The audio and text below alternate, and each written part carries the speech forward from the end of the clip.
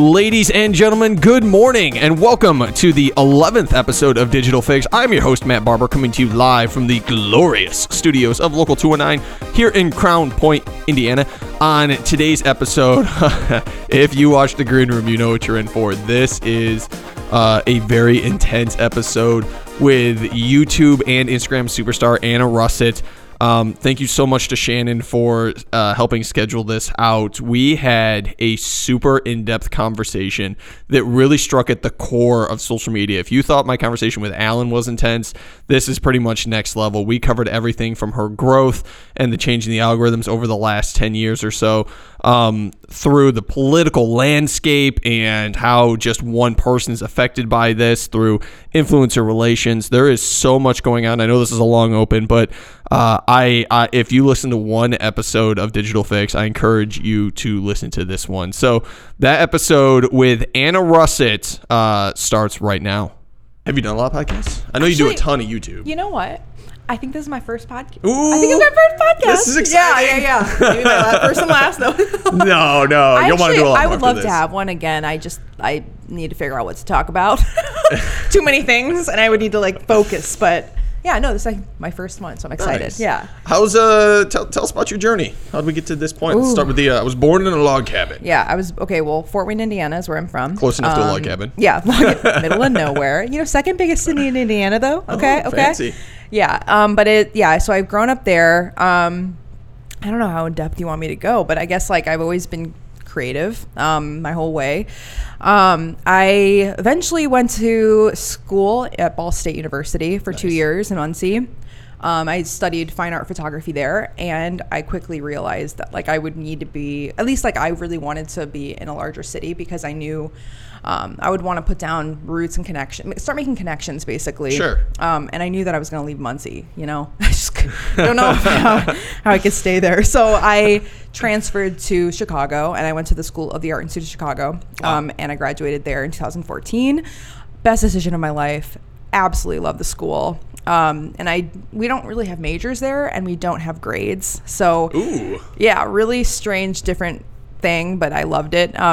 So I took a lot of photography classes, and then I actually transitioned into more new media art classes, where I was coding, using a lot of what I know with social media, and really just getting into it more from a critical art perspective. And in the behind the scenes the whole time, I'm building my social media presence. I've always been somebody who's really obsessed with trying new things, and or not new things, but trying anything digital. I'm an early adopter typically, and I love community and just niche weirdness and falling down rabbit holes online. So I've always been doing that. So I joined YouTube immediately and just started experimenting with this space. And it, back when I first started, and when I started taking it more seriously, it was much easier to be discovered.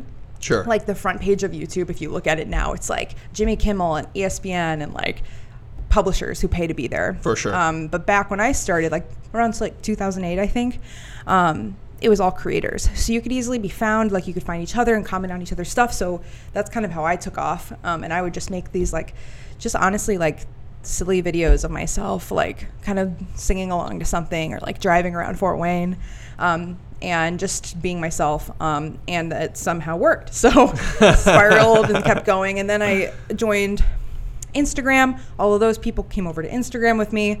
And again, algorithm and everything was very different. So for sure. I don't know if you guys remember the Popular page at all. Yes. So I had high engagement because I had followers who came over from YouTube, and all my photos then would go to the Popular page, be exposed to an international audience, and I would gain thousands every time I posted. So that's how that grew. And I would post a lot about myself, my own life, my journey through art school, and started taking YouTube more seriously then around that time, probably 2010, 2012, through that time period.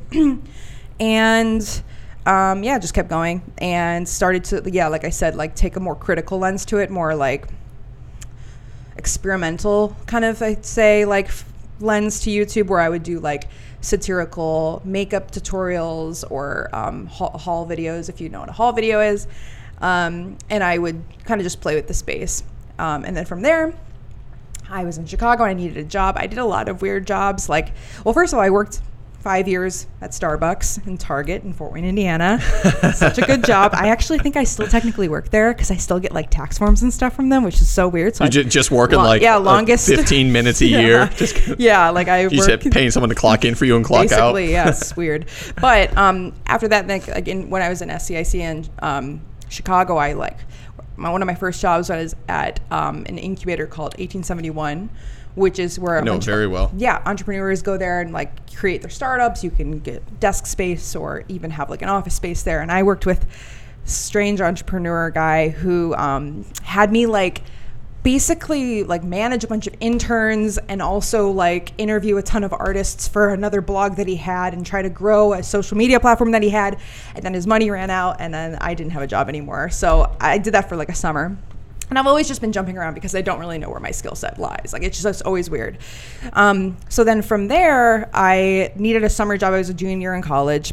And I was friends with co-founders of the app Popular Pays. Mm-hmm. It was a startup in Chicago. And it's a social currency app that's kind of transformed a lot, but very successful. They actually went to Y Combinator and had, very successful. So they've continued to grow. So I became friends with them right when I moved to Chicago.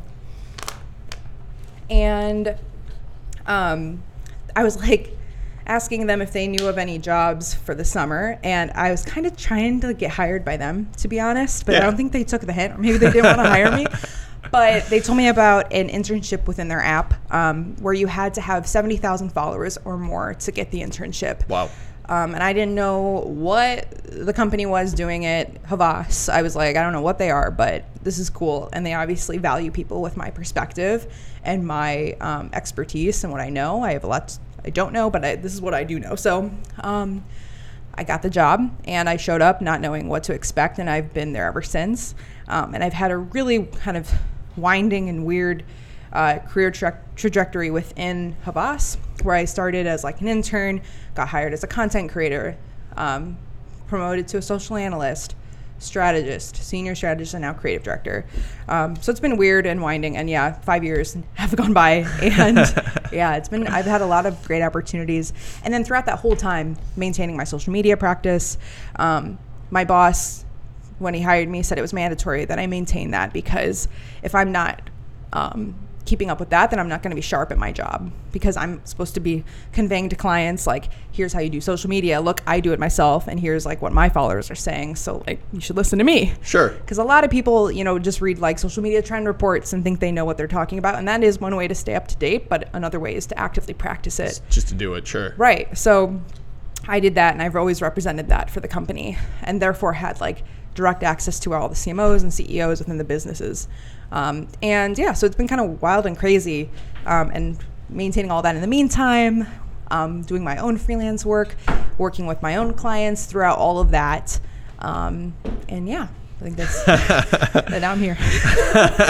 And then today, there is so much I want to unpack out of that journey. And the first thing that kind of like steps out to me like immediately is that it seems that like you are just ridiculously brave when it comes to a lot of stuff. Mm-hmm. Part of that is jumping from Muncie, Indiana, being like, I'm going to go to school in Chicago. And Chicago is one of the most intimidating cities, I think, on the planet. Yeah, like, definitely. when you go to like, we're talking about Austin. Like, everyone's like your best friend when you go to Austin. You go to Nashville. Like, you go to Chicago. It's intimidating. And people are not always the nicest. Like, it's very much like a bubble city, it feels like to me. So, like, that's the first step in being brave. The second is you seem to be like on the you're a very early adopter when it comes to technology, with YouTube in particular, Instagram, 1871. Yeah. So my background a little bit to kind of help like relate is I ran and managed one of the first co-working spaces in Chicago. Oh, and cool. so it was before 1871 Which even one was opened up. it? So what's called the Coop, and it became Next Space familiar. after that. Yeah, so Next Space River North appeared after that.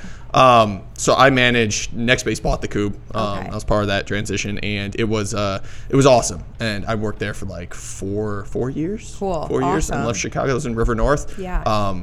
Just in the most beautiful spot imaginable. So, definitely excited to talk about like the early adoption of that, sure. and then through now. So, the first question I got to ask is like, YouTube. We'll start unpacking YouTube first.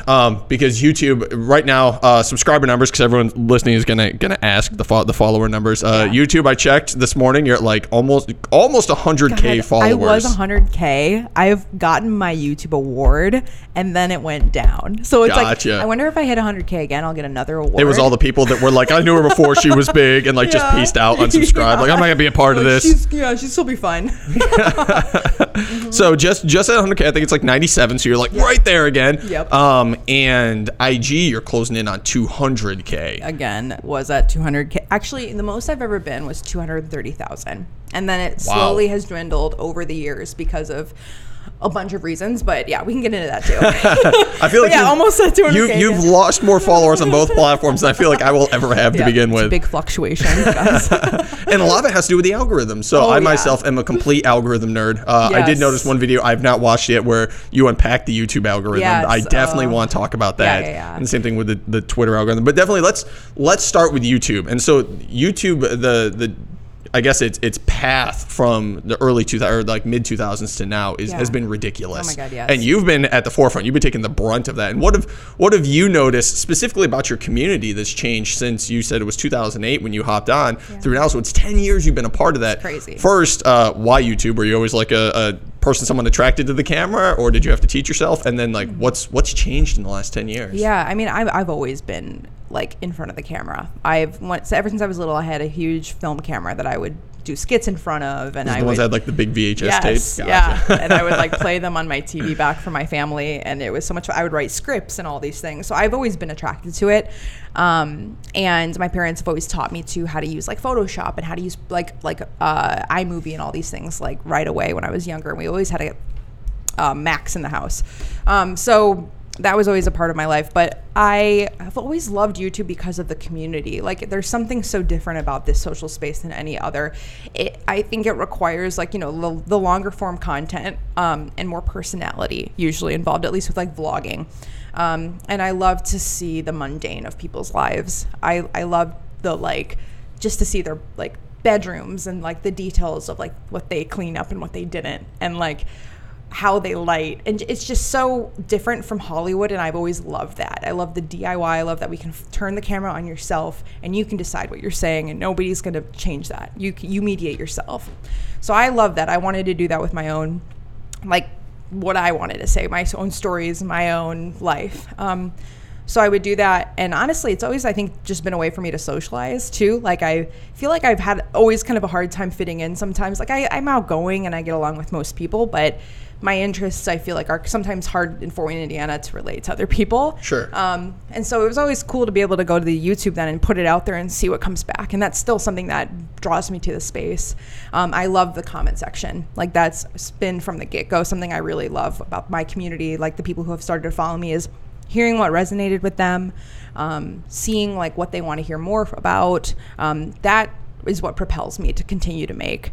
And I love that the comment section is kind of an evergreen space that people, I make videos, like I have videos from like 2012 that I'm still getting comments on, and I still see how it affects like my younger audience's lives. And that's awesome to me. It's like, that was always kind of a point of tension in art school, where people would put their work in like a museum, and there's like no room to like hear from what people were thinking about it, or like it's so like the audience is so like constricted to like a certain like 1% of like a type of person. And so I love, by putting my work online, it's always there for people, and it can always kind of be this feedback loop for me to understand and better like create my work. So that's something I think that's always attracted me to YouTube a little bit more differently, and I think that's why I still see it as a successful space for people and creators. It's definitely harder these days, but I think generally like it allows for a much more interesting, I guess it's just a more interesting place for content. Sure. Yeah. Have you noticed anything? I guess a better way to ask this question is, I've seen when I've talked to a lot of influencers, they say like on YouTube, like it always started out positive, and like over the last like few years, but the last 5 years, a lot of the communities have started to become very, very toxic. Yeah. I mean, there's so much happening right now with like the Shane Dawson stuff and like Jake Paul and like all of like Logan Paul, and I've been following all of that stuff. But I don't know if it's gotten more toxic, or the algorithm has made it harder. Like, the algorithm rewards a certain type of content and a certain type of personality. Sure. And so therefore you're going to get something that's maybe a little bit more like fast food version of content versus like a longer form, slower, more thought through piece of content. So it rewards people like Logan Paul to create like things that are more shocking and more like just the crazier thing. And like I don't know, it worries me about where things are going to go. So I guess like back before that, you could kind of just put out anything and be found and be able to talk about whatever. So there was still toxic shit back then. Like there are still like creators that somehow, you know, were able to become popular back then off of what they were doing. But it was definitely more pure and there wasn't as much money involved either. Money can always make things look more difficult too. For sure. Yeah. I'd see that change. The algorithm just, I mean, it's crazy whatever. Even like the kids content, like YouTube, like I don't know if you're familiar with like all of the stuff that went down with YouTube Kids and like all of those videos, but again, like videos created for an algorithm to take advantage of kids and all that stuff. So that's worrisome, and YouTube has a lot of responsibility, but I also understand that it's a huge space and it's really hard to monitor that and to make it a space that's good for everybody. So. Sure. Have you noticed? So I noticed like a lot of your content falls into like 3 categories. I know there's technically like a million categories to come off of that, but 3. And so it's kind of like the makeup tutorials or like makeup related stuff, tech stuff, like the YouTube algorithm stuff, and then much more personal stuff, which we'll get into also. If you notice, any one does a lot better knowing that the algorithm rewards stuff. Yeah. I mean, well, makeup tutorials, because that's what people are searching oftentimes. For sure. I don't really like to do that stuff. I love makeup, but I don't want to be known as that. I feel like I have so many more interests beyond that. So sometimes I'll do like a Trojan horse type of thing where I'll do my makeup but talk about something else I care about to get people like in. And like it's kind of sad, but like it's weird.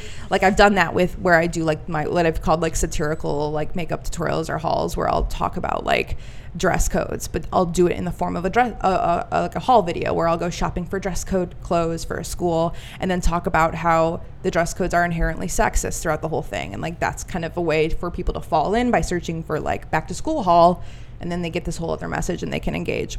I think like some of my more personal content is a bit harder. It's like it's more for like people who are kind of been following me. And it's not really like easily searchable, so that's a little bit more difficult.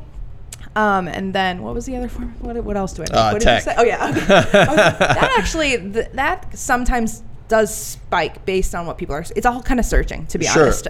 I think it's based on like the news too. Like I can imagine when people like start complaining a lot about the algorithms, like that stuff tends to appear. Or when there's a huge algorithm change, like the Facebook apocalypse on January 11th. Like I imagine had to spike something. And it also actually depends what other bigger creators make work about. Like I made a video that had to do, I forget something I made a topic about. I think it was the dress code one actually. So it just so happened that like Lacey Green, who's another big popular YouTuber, she created a video about dress codes too. And then because of the association and 2 verified accounts, my videos would show up on the suggested bar. And that just happened. But that's also a strategy that YouTubers actually employ because they've noticed like, okay, this big YouTuber made this topic, so I'm going to make it and I'll show up next. For sure. Actually, it happened to another one of my videos I did about buying things off of Facebook that like whatever Facebook ads recommended to me. Another huge YouTuber, Sophia, I forget how to pronounce her name. She came from BuzzFeed, but she created one too, and I got a lot of like views coming in from hers, and you can actually see that in the analytics. But so it's kind of all over the place based on like what's trending, what's new. Like my more personal videos don't perform as well, but I sometimes just don't care anymore because I just want to be able to create what I want. I do like that a lot of your videos are very positive in nature. Like you always have this like kind of like you never kind of take like the easy appearance of like the world's going to end and this is why kind of thing. And that's something that I notice a lot. Like I love fitness. I pay attention to a lot of fitness people on YouTube, and you'll have like one guy come on and be like, oh, this is a new product I'm releasing and this is why I'm excited about it. And someone else will be like, if you're not taking this, you're going to die like that. And you're like, well, I want to know what it is. Like I fall for clickbait so often. Like I just can't help it. So now you've got so your YouTube audience is set and you transition over to Instagram. Larger audience on Instagram. Have you noticed it's a similar audience between the two? Are they sharing similar characteristics or is it totally different? Kind of. I feel like my YouTube audience is much more dedicated. Like they're much more invested in me as a person. My Instagram, it's like a hybrid of those people as well as then people who just like my face, which is like the weird truth of it all. Like that's what has performed really well. But I also do think it is my personality as well. These days, I spend most of my time on Instagram stories, and I like to see what the engagement there is like and how differently that is than what I post on my feed. So it's kind of it's kind of weird, and that's also kind of where I've also fallen off with my followers. Like I used to literally post selfies back to back because that was my highest performing content. It's also what the algorithm does reward as well. Yep. And so I would do that just because I wanted to keep growing and just keep getting that engagement. And then I realized that that's not really what I care about. Like selfies are awesome. I think they're a really cool form of like content and like are just where we're at in the world, but it's not necessarily like the only thing I do. So I started just posting more about my own stuff that I care about, and it's sad to see like what is prioritized and stuff, and I try to remind myself that it also has to do with a lot of the algorithm and it's not just like me. It's just hard to parse that out sometimes, but definitely a weird kind of divide in what performs the best now. I mean, honestly, these days, like I do feel like my like unfiltered, unpolished, more sincere stuff is actually performing best, which is nice. I think that's a trend we're seeing. People are sick of that. At least maybe the people who are attracted to me are like kind of sick of that sort of like polished lifestyle, like cookie cutter content. And I've always hated that, but it's easy to fall into when you see that that's like successful. Exactly. So I've noticed that like when I take more time on my captions to just really honestly like talk about what I'm going through right now or like what I'm experiencing and like just be a little bit more vulnerable, it's honestly performing better. So more vulnerable content 2019, everybody take note. There's two things I want to talk about off that, and the first is like the use of stories. So like when I was like I always have to investigate people, so like my job's to stalk you for a couple days and kind of that's like it's all for that I put it all out there. And so like YouTube, a lot of YouTube comment or YouTube stuff, like I most likely am never going to see it based on the algorithm. Like my algorithm is showing me like different kinds of steroids that are gonna make my body huge and different kind of cars that I'll never be able to afford. And so I'm never going to see the third category is always like stuff about the algorithms because I'm such an algorithm nerd on all the platforms. So like I might catch that YouTube video of like unpacking the algorithm and watch it, but for the most part, I'm never going to see it. But Instagram comes off and will say like, you just followed this person. So like this story, you might find their story relevant. And I found myself getting sucked into the story that you were posting. I think it was last night about like you went to a 95-year-old man's house or whatever. Yes. And so I couldn't like help. I was flipping through those so fast because I was so excited to see the story. He had like 95 balloons in his house. His kids sent him or something. It was amazing. Oh my God. It was so pure and wholesome. I was like shook.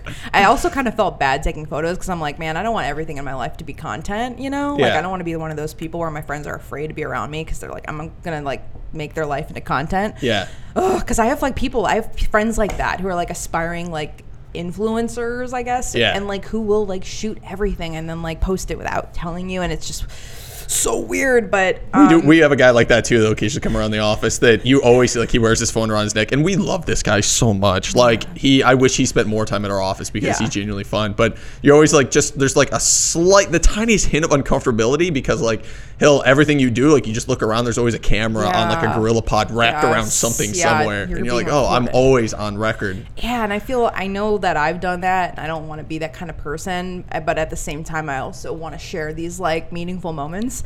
So it's kind of weird to have to parse that through these days. But yeah, like I try to use my story from like on it. I try not to get too like, I don't know, dogmatic about it, like or like restrictive. These days I feel so exhausted with all of the rules and like what works and what doesn't and everything, and I just want to be able to do what I want and see if that works. And that's been working for me on stories at least. I have pretty high engagement. I also know that it's like stories is being pushed, you know, by Instagram. Like but I also think it kind of makes sense for where things are going and how ephemeral things are. And I think that I feel more comfortable with like being a lot more of a transformative person and like knowing that my life is going to change over an amount of time. And I don't have to like be like one way forever online. So like stories works better for me in that way, and it allows me to have more of a dialogue with my followers and stuff too. So that's what attracts me more about the space right now. At the same time, like it's addicting, and I hate looking back all the time to see who's looking, and like I don't like that aspect of it.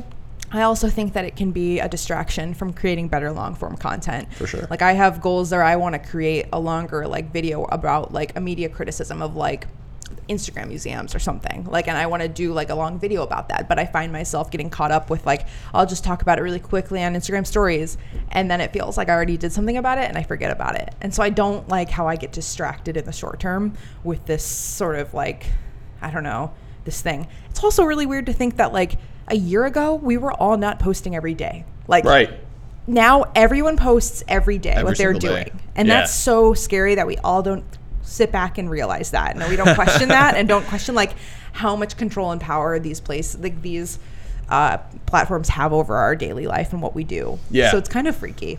And I think a lot of things that push that now is, for some reason, there seems to be just in the last like year, like a year and a half, maybe, like a massive rise in like quote unquote life coaches. And I think a lot of it comes out of like Gary Vaynerchuk and Casey Neistat and guys like that have massive followings and are telling you like you need to post like 100 times a day. Like you are going to die without the world knowing you if you do not post. Document. Don't create, just document. It is frustrating because you start seeing a lot of content come out, and you can almost like feel when someone like doesn't want to post something, but they feel like they have to. Yeah. And so like the dialogue is forced, the picture is forced. And ironically, out of like, I was one of those people, like I'm talking from experience. I feel like I did too. Like, yeah. Like you get wrapped up, and I still every once in a while like listen to Gary and be like, maybe I'm not posting enough, or maybe I'm not deploying enough empathy. Like, maybe I'm not saying like binary and micro and macro enough like in my life. So, one of the things that I think I find most fascinating about you and other creators are starting to come out is about this is talking about like your deepest, most part of your soul on camera. And a lot of that has to do with like anxiety and like depression for sure. and everything that comes through when you live a very, very digital life. And it's a very real thing. There's a girl in Chicago who's a Twitch streamer, and she's very, very popular. I don't know her real name. She's been very good at protecting that, but she goes by the name She Snaps. And She Snaps is very, very big on like anxiety and depression. Talks about it a lot. Like not every day, but like 3 times a week, she'll just have a stream on and people can come in and she'll just talk and be like, look, this is what I'm going through. Like, this is hard when you're on camera. A lot of the people, when you're on camera a lot of people say like you get done, like you put on this facade because your people expect you to always be running at 11 out of 10. You've always got to be the maximum effort. And now that you've built that for yourself, now you have to maintain that because you don't want your numbers to drop. And she's like, I'll get off camera and I'll be like, I feel like I just work like 30 hours in a row. Like I'm exhausted. Like I'm just so sad. I just want to cry now, because when you're operating at 11, your body has to balance itself back out. And so do you want to kind of talk about that? Sure. Kind of like give like a short lesson on that? I mean, oh my God, I feel like the more and more we're learning too about how social media is like not only impacting people who do this as like a job, but everybody. Like I think we're learning how this is the most like depressed generation yet, at least even younger than me. And I'm not surprised as to like how now we're starting to see a lot of influencers or YouTubers kind of just having to grapple with their own mental health and having to kind of take a step back, or they're getting burnt out.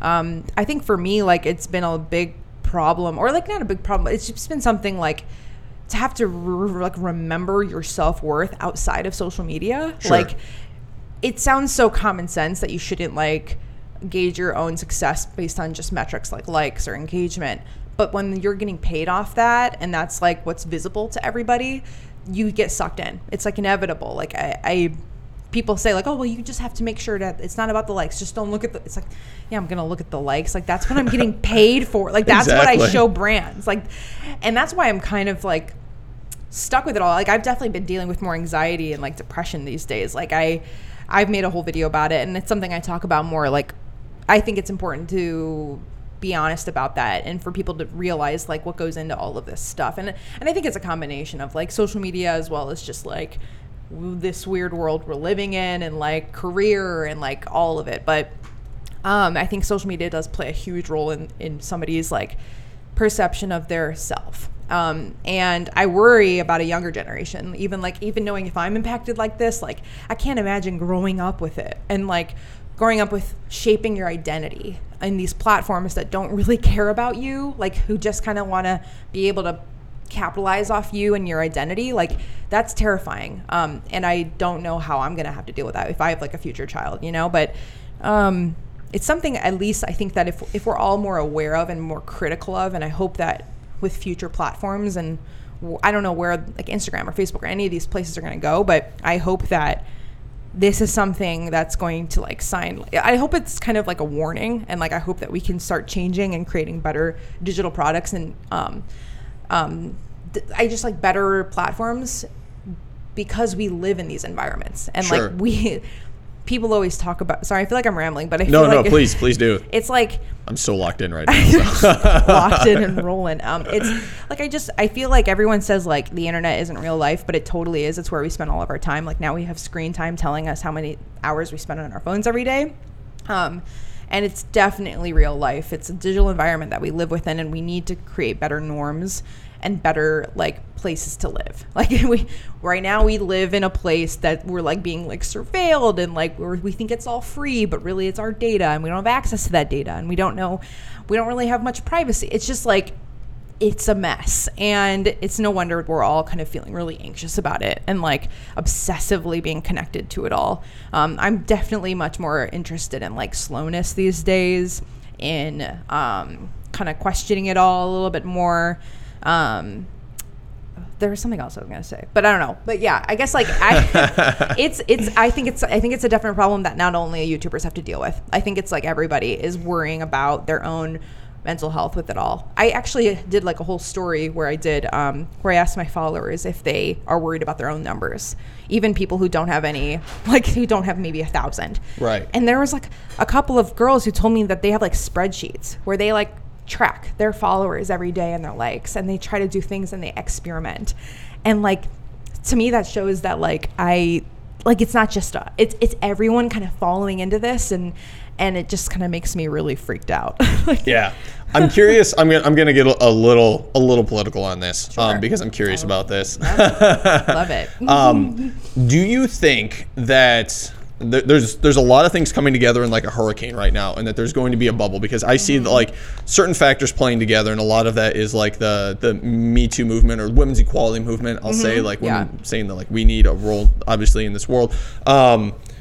Versus that being mixed with like people like Gary Vaynerchuk, Casey Neistat, people like that saying like, if you want to be noticed in this world, if you want to be something, you need to be posting, you need to live in a digital world, you need to. Gary's a little bit better. I actually think I like one thing he said, that technology doesn't change you, it exposes you. So like you have people like that voice in one ear, you have the women's movement in another ear, you have everything that's going on with like the president versus Bernie Sanders versus everything else in another ear, and it's just like a single girl at a high school in Montana or something trying to figure out her role in the world while all of these forces are swirling around her. Oh my God, it's crazy. I mean, I do think like one thing I want to say, like the Gary stuff, like I've never heard him, I never heard that quote, but I definitely think technology changes you. There has been like studies where people who used like ex Facebook employees who come out and talk about how they wrote certain algorithms to feel like a slot machine, and that's like an addictive quality then that that I think is changing you. I think it also exposes you, but I think at the same time like we are being shaped and changed by our environments in this way. So I'm heavily critical of Gary. I think that maybe like some of the things he says are interesting for brands, but I don't know if it's a healthy thing for people to think about. I worry, definitely about like what a young girl might be experiencing right now with the swirl of what's happening. I hope that. What I hope is that this younger generation, and even just like our generation, every generation can learn to be a little bit more critical of the things that they are using or signing up for or subscribing to and being a part of.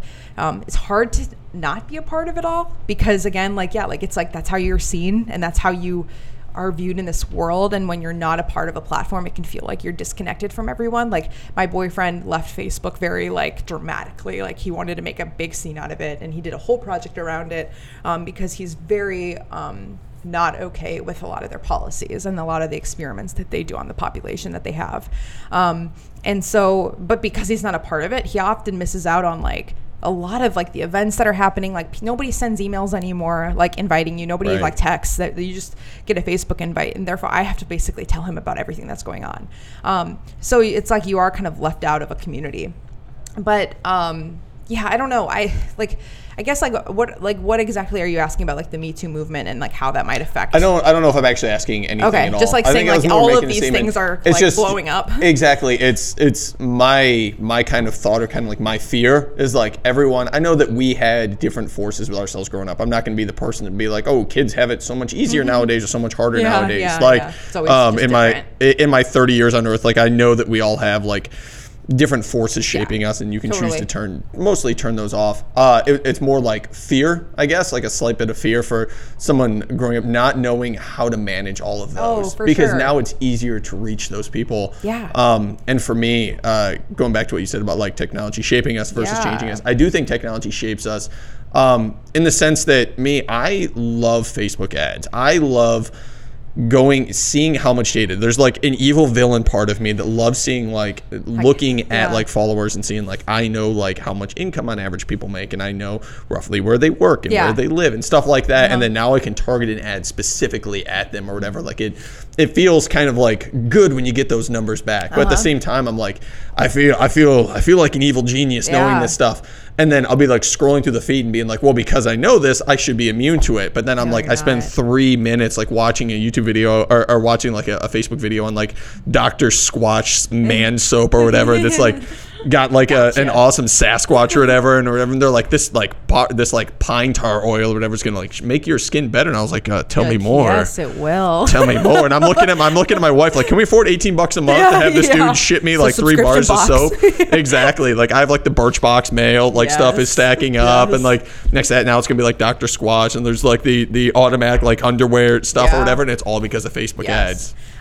That's why I would love to see a social media platform that isn't based on advertising. Like there are so many different alternatives out there, but we keep doing the advertising thing, and that's like, can we all like not do that anymore? Can we try out some different forms of like maybe a decentralized social media platform where it's on each of our devices and we all own a piece of it, or blockchain meets Facebook? Yeah, honestly, like that is like blockchain as a technology is awesome. Like, but the way it's being used right now is like not as interesting. Solar panels. Exactly. Yeah, like there are cool uses, but it's just like, man, we could think about the use of it for the internet and social media for sure. And so that's where I get weird about like if advertising is the foundation for like these platforms and for the internet, like that's why we've had all these problems and like taking advantage of people and the data and like being able to target now, like hyper target. I mean, like one thing I do is I have do not track on all of my devices and all of my traffic, so I get weird ads that are for not me. Like, but I kind of like revel in it because it's like and people don't know you can do that you can say no, but to an extent. I mean, who knows like what if I'm really not being tracked and stuff. Like I know I am in some regard, but I'm gonna take whatever steps I can to like prevent that, especially being within this industry. Like I know how detailed it can get. I know how scary, like how like targeted we can get to people, and no wonder where we are in the political spectrum then, like with like this current presidency and like for sure all the problems that Facebook is having, and they don't even know how to solve it. Like it's created this beast, and I think we're all kind of hoping for an alternative at some point. I think it's feeling really exhausting, and I think the bubble's going to burst. I can't wait for like the next thing. Maybe I should make it, but I think that it's not going to look like anything we're used to. I think we all are like, what's the next social media platform? But I don't think it's going to be like that at all. I think it'll be something completely different that we don't recognize. I think that's a very fascinating perspective, and I think I agree too that I do think that we're sitting in a very 2008-ish bubble where like it's going to pop and there's going to be a lot of fallout. And it seemed like that was going to be the case when like a lot of the Cambridge Analytica stuff started coming out. And you're like, everyone is abandoning Facebook like a sinking ship. It felt like when the Facebook apocalypse happened, and advertisers like me, we lost half the data that we could use. So even now we still have a lot, but we had a lot. Like it was scary how much data that we like, had. Am I allowed to have this? Like exactly. Like this is invasive. Like this isn't right. And then they took it away. And so now like it seems like the go-to move for Facebook is like, well, let's just like restrict content and change change the algorithms and make it more about people so they feel safe But it's and not. happy. And it's not about people. What really happened is they restricted the business pages, which is fine, but then they made the ad side even more potent and powerful in terms of reach. Yeah. Like, we pay. I'm get excited when I come in. I'm like, great! I paid a penny for like each 10-second view on this realtor's open house, which like is great for her. Like I love seeing my clients' success, and then there's like always this like juxtaposition of like I feel like with as good as I am at this or as excited as I feel about this, like there's always like an ethical dilemma that kind of For like sure. wraps into it. That's where I just hope that as like the better we are as consumers to be more critical and question and demand more from our advertisers or from these platforms, the better advertising is going to have to be, or For like sure. the better these platforms are going to have to be. So like that's why I like want everyone to leave Facebook so that we don't have to deal with that shit anymore. I don't know. Maybe we have to deal with it in some other form, but like I love the threat that Facebook has right now because they should be taking that seriously and like hopefully adapting. And I don't know, it doesn't seem like they are. I don't have much like hope in that company, and I worry about Instagram because they own that. For sure. And it's definitely turned into some sort of like monopoly situation that is not regulated by anyone. So I definitely hope that eventually like we have a room for an alternative because people are wising up to it. For sure. I don't know. I place a lot of hope in public education and digital literacy. I think we're just so far behind too. It sucks. Like in schools, like I feel like that should be taught, especially for programmers. Like programmers should be taught ethics. Like that should be a huge part of their education.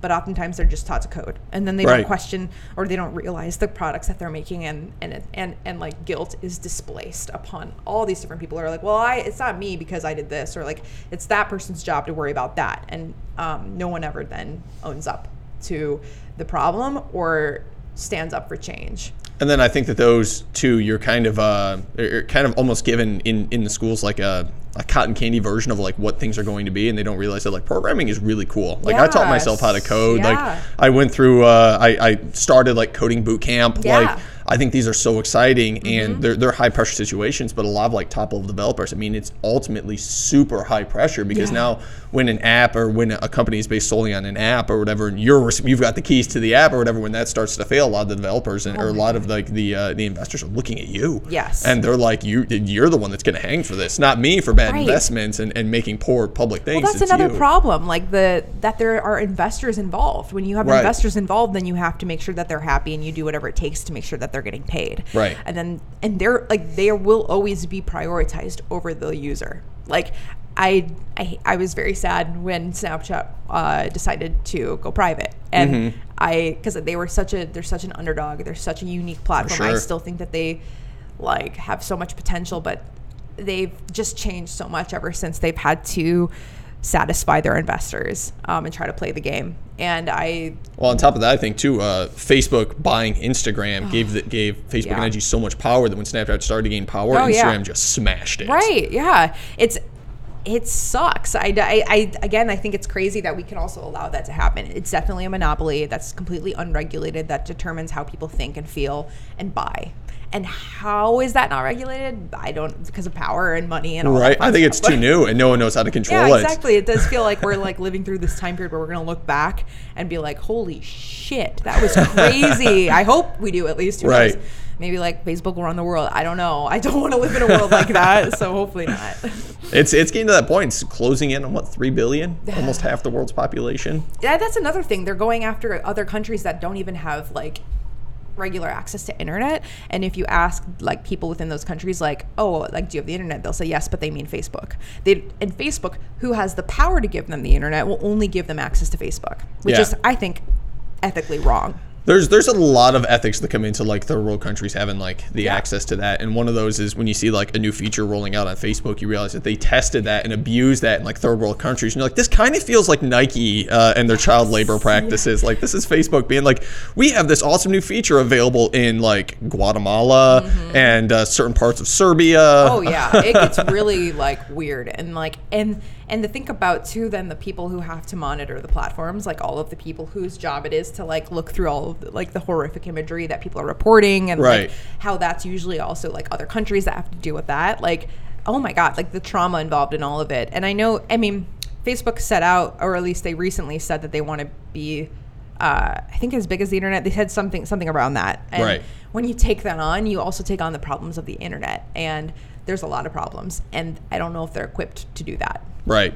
So Yeah, I think that we'll gear up. I love watching like the social media, the political landscape like this. And when you hear like Jeff Bezos, every time he says something about like Amazon and God. social media in the same sense, like the whole world just kind of collectively holds its breath for a second. Like what happens if Amazon builds a social media network? I'm so fascinated with that like Oh my God, I know. dystopian society of what happens if Amazon and all of their billions of dollars go up to bat with them. And then Google tried and Google got crushed with Google Plus. Like it's still a thing kind of. no, they're actually phasing it out now. They're finally said officially that's- phasing it yeah, out? It's like done. Yeah. So sad. Because they had a huge leak. They had a huge problem with hackers, and Yeah. that's when they were like, "Oh, actually, I think like months went by, and then somebody called them out on it, and then they were like, oh, "Okay, we're shuttering it." Like, Well, they still have YouTube though, which is still Yeah, like like the a- second largest search engine in the world or something. Yes, exactly. Like they still have that. I So mean, they're not everybody always worried about wants it. more, but yeah.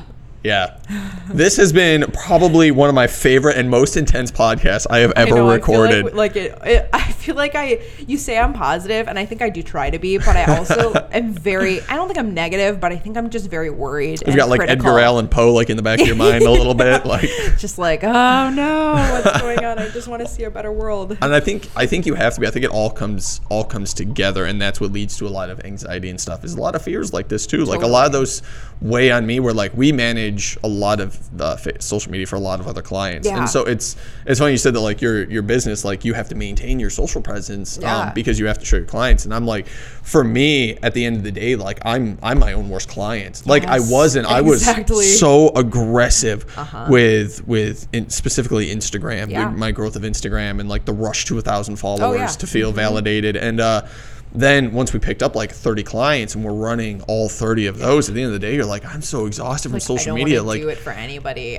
or like yourself anymore. You're like, I'm so busy with all these other people. Oh my God, I want to rest. Exactly. It's not as fun anymore. And I do agree with that. Like that's where I'm at right now, where I'm questioning if I want to stay in this, like, because it's not really fun anymore for me. Like it is to an extent, but it's mostly not. And I don't really want, like, I guess I want to challenge myself. I've always had like this social media presence kind of like throughout my growth and like where I'm at right now. And I'm actually curious what I would be like without it. Like what would I make or what would I do? And like, who would I be? Honestly, because it's very defining. Like, do I move to the woods now? Like, what do I do? Walden, I'm going to like go off the grid. I dreamt about that. Just gonna like move to the Appalachians and yes. Oh my God, just go away from it all. But I don't know. It's weird because I feel like I'm perpetrating it a lot, and I don't know.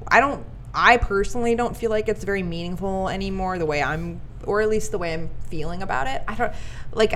It's like a great way for me to make money, but I'm just like pushing products and like, what am I doing? Like it's where it's like gets a little like existential there. But like I guess like I've tried to like these days try to work with clients that I believe are doing something good for the world.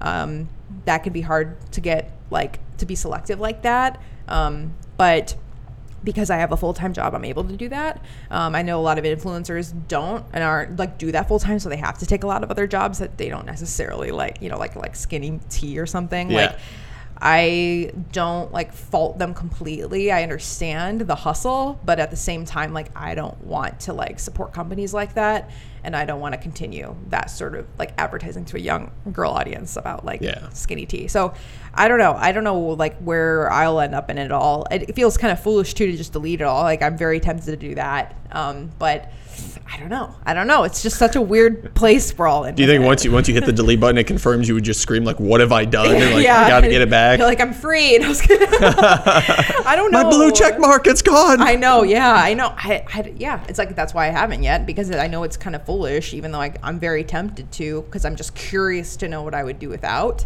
But I don't know. That's where I'm at right now with it all. I'm very cynical, unfortunately, with it all right now, and I still like social media in general. I like the concept of social media, but it's just a weird place right now. There is so much more that I want to cover. We're gonna have to have you back for round 2 of this because I think this entire thing, normally by this point I'm out of questions and like we roll on, but all I did is like my list of questions doubled over this time. There's so much more I want to talk about, like influencers Yeah. versus like there's now like a new influencer market, I guess, or whatever. Oh like my people God, are I could talk endlessly. people about that. are choosing less to go after the influencer that has 1 million followers and more after getting, yes, instead of paying a bunch, get a bunch of people with like 900 to 1,000 followers or 2,000 or 3,000, 4,000 followers, and give them a little bit of store credit or whatever, and get them to push your product. So annoying. It's we'll have to talk about it. I have talked about this so much in my stories too, just like all of that, and even like how a lot of brands are skeptical of working with influencers. Yeah. And knowing the dark sides of that, I know so many girls who work it and know how to grow, and it's all fake. And brands pay them all. So it's again like something like that whole world is something that's just tumultuous and just changing. I don't think it's gonna stop. Right. But yeah, again, a whole other podcast. So much more. God, there's so many more questions. Yes. We're going to get into some much more lighthearted questions. I know, sorry. A little more like, we're going to do like 10-ish rapid fire questions. Yes. A little more lighthearted, but I swear, like half of these, I'm like, you're going to need to I'll cancel try the to rest just of your go day. really fast. This is going to be like a 15-hour podcast. I know. First question is, would you ever actually take a full vacation away from tech? Would you take a month? Would you do like, I love the Facebook post, like for $100,000, would you move to the mountains and give up your phone? I'm like, done. Yes. Yes, I would love that. I haven't been able to. I've tried. But I would try. Yes, I would love to do that. Where would you go? Ooh, I don't know.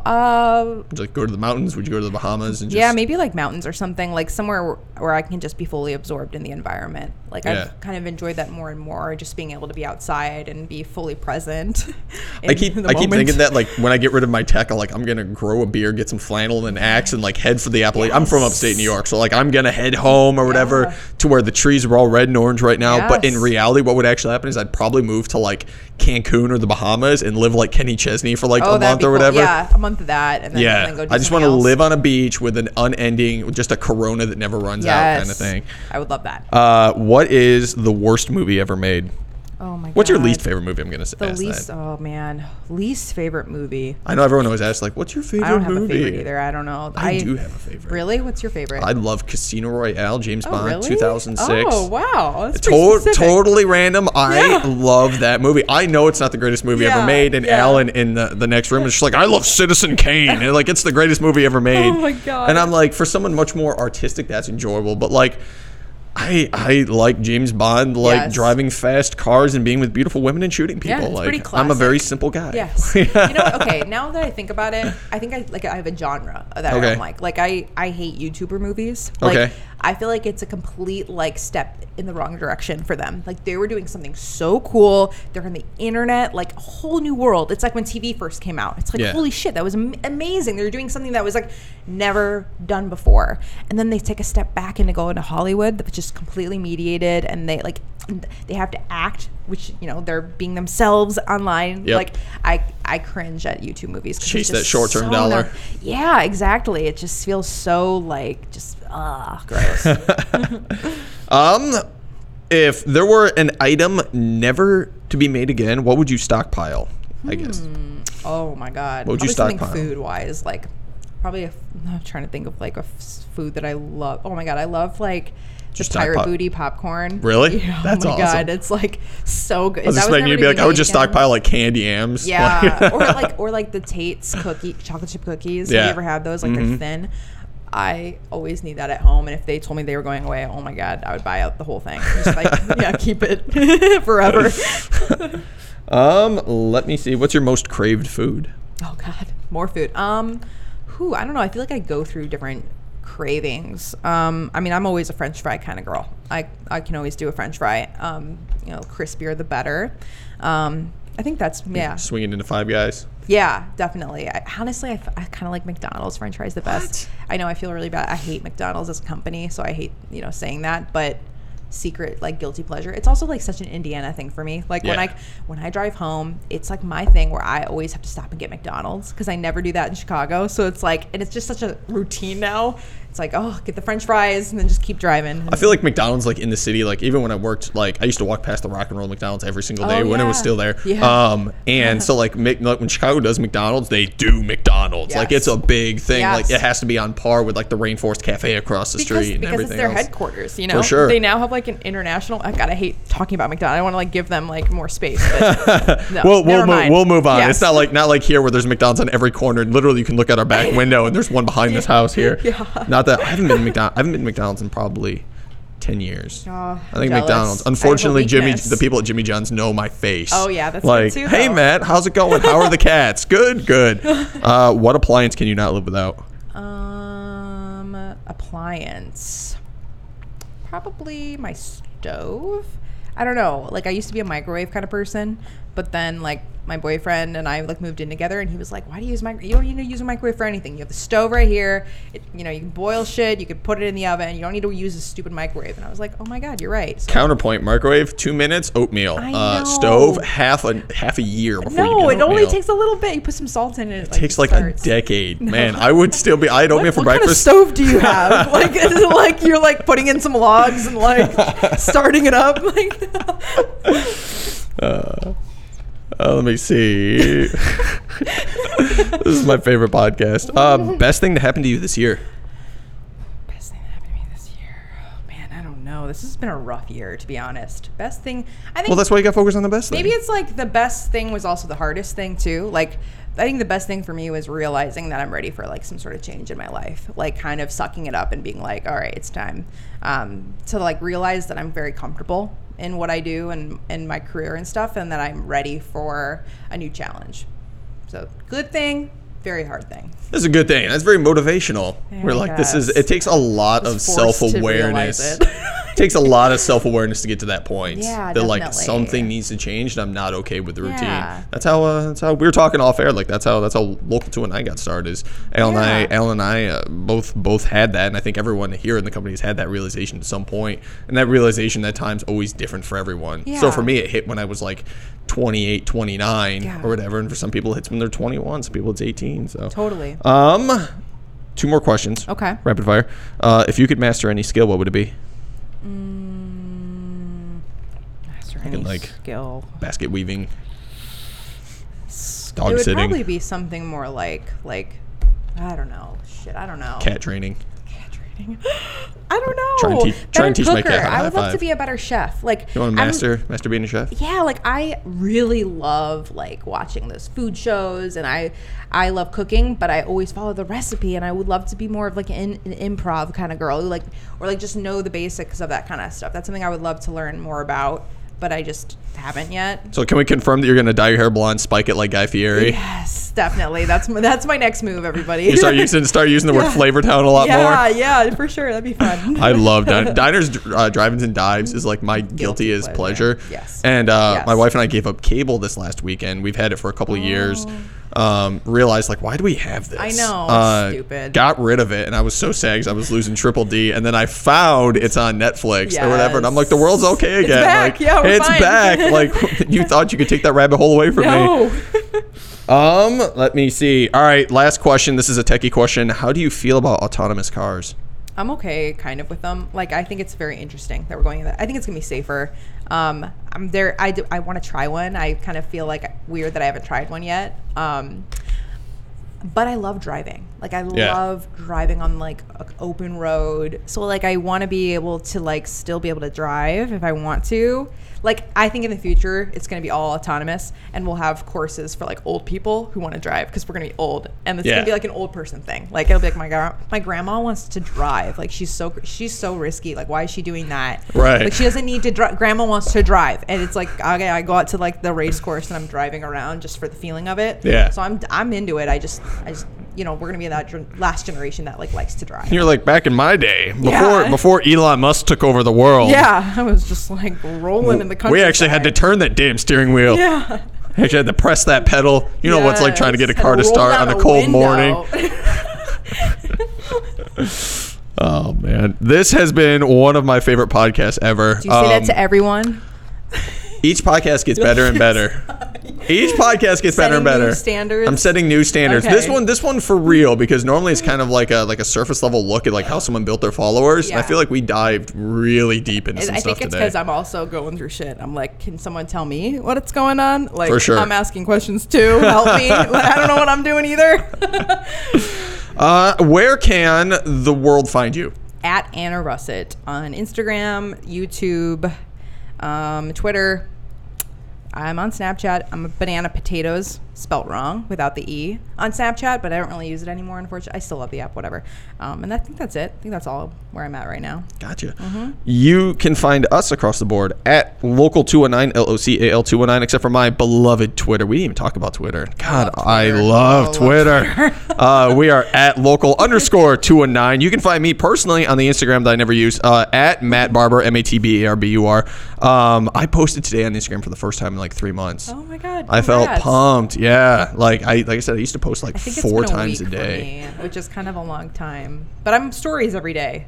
Yeah, Weirdly enough. I need to get back into doing stories too. Like I said, by the time I'm done posting for everyone I else, know. I'm like, I'm done. Like I don't want to look at Instagram anymore. No more schedules. Let's just all post whenever we want. Whenever you want. Let's do that. No We'll more. free ourselves. We'll fight the algorithm that Yeah. says like it's best to post at 4 o'clock. So like the spike in posts at 4 o'clock. Like I'm gonna post at 3 a.m. now. Then do it. I'm gonna do it. We are going to run out from there. Next week on Digital Fix is going to be Shannon, Shamrock, Roston, and myself answering all of your questions. So if you have any questions about anything that you have heard or anything social media wise, reach out, send those in to us. I'll post something on Instagram as well too. And with that, thank you all for listening. If you enjoyed this podcast, please rate, comment, and subscribe, and tell your friends and grandparents. And we will see you next week. Bye.